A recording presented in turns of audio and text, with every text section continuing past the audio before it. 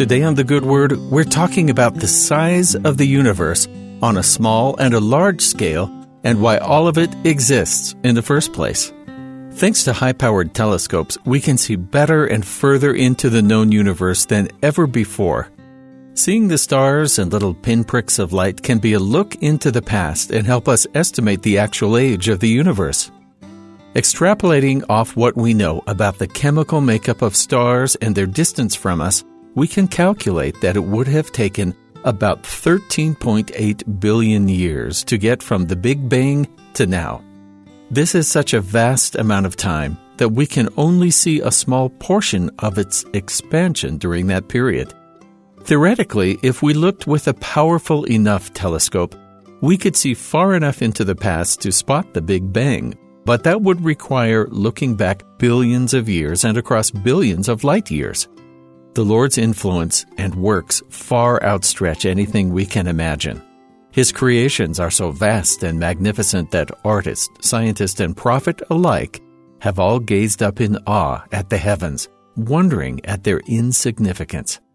Though on a size scale we are very tiny, this is not the method by which the Lord measures our worth in His plan. The worth of humanity to God is one of the first lessons He teaches His prophets.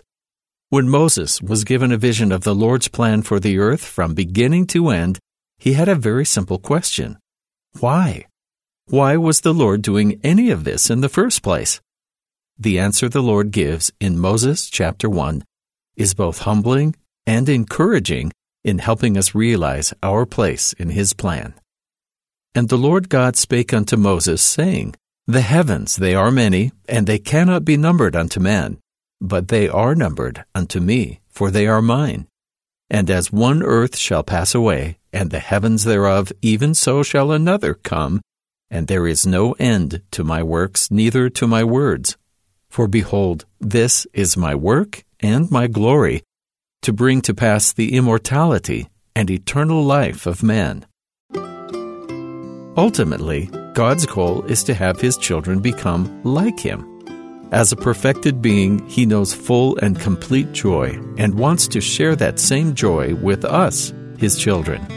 The Lord has all power and wisdom, all of which He uses for the benefit of His eternal family, to bring them to a greater knowledge than they could achieve on their own. To become completed people, we had to receive a body and experience both good and bad through mortality. What we do with this opportunity is up to us, but the Lord has never left His children without a guide. When we choose to follow His plan for us, we're not only making our heavenly parents happy, but we're also living to our fullest potential. The universe may be vast, but our potential is equally infinite. We live on a small but wonderful planet with a limited but important perspective. We may not understand the entirety of the Lord's plan, but we can learn to have faith that the large scale will work out as we focus on the small scale we are a part of. There's still a great deal for us to learn both in this life and in the next, but the fundamental truths remain the same. Our God loves us and wants us to return home. And that's the good word.